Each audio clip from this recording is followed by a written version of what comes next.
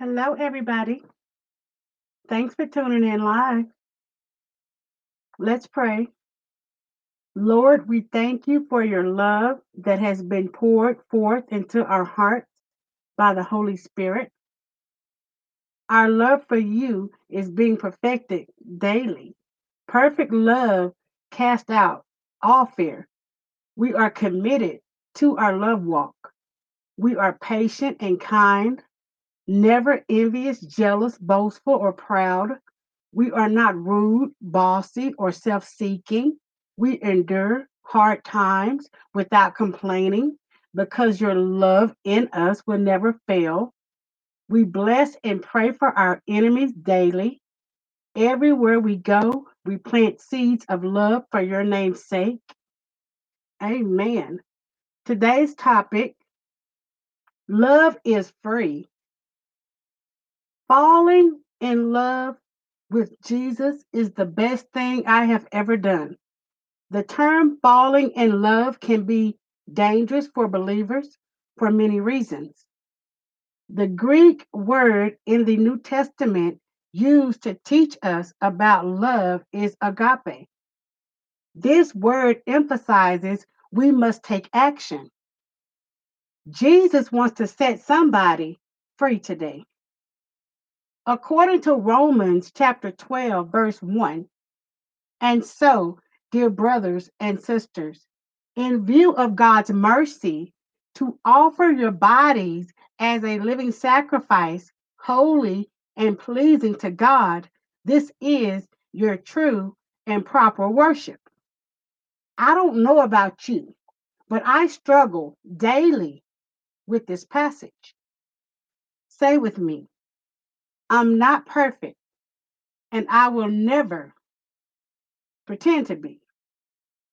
I am an imperfect person serving a perfect God. With that being said, every day when I awake, I renew my consecration, which means taking communion, declaring the finished works of Christ over my life. Consecrated bread and wine represents a cracker and cranberry juice for me, are consumed as memorials of my Lord's death. A spiritual union between Christ and myself occurs. A holy communion, also known as the Lord's Supper, is taken in remembrance of what our Lord and Redeemer Jesus Christ has done for us on the cross. The bread represents Jesus' body that was beaten and broken before and during his crucifixion, and the cup represents his shed blood. It's all about Jesus, not about you or me. So there is nothing we can do to impress God. Ouch. I'm stepping on some toes now. Salvation is not earned by our works or good deeds, church folks.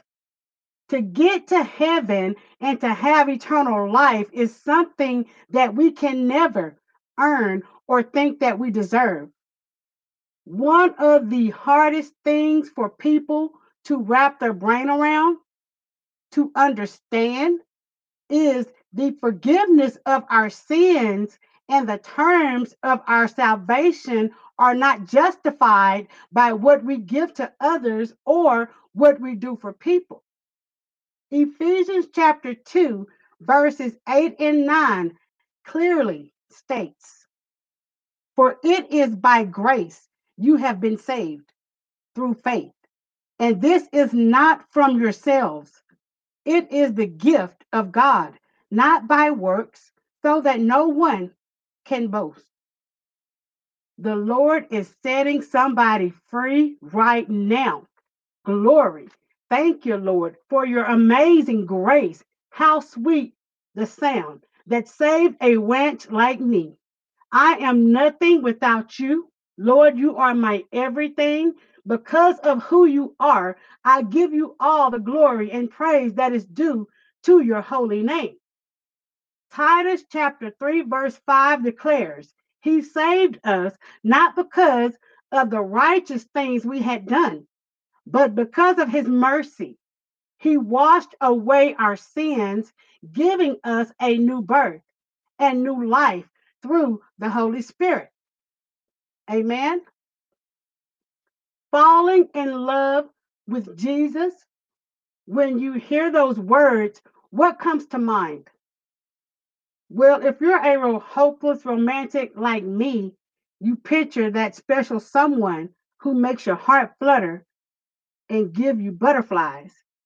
If you are single, it might bring some hope or a sense of longing to your heart about what could be. Falling in love causes a development of strong feelings of attachment, and love can be uncontrollable. It can happen suddenly and leaves the lover open in a fragile state. I agree that this definition of love could apply in some circumstances. However, I have to argue that not all falling in love scenarios are sudden and uncontrollable. Some love relationships develop over time.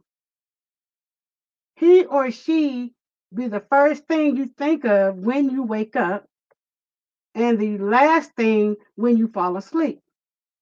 You will constantly think about him or her throughout the day.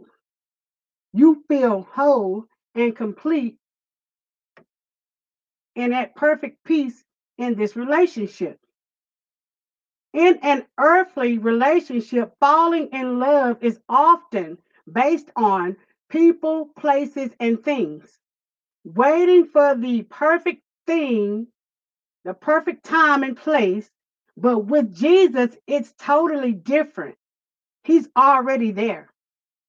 He is available. He is ready and he is able. Jesus is just waiting on you to reach out to him and to hold on and accept his love.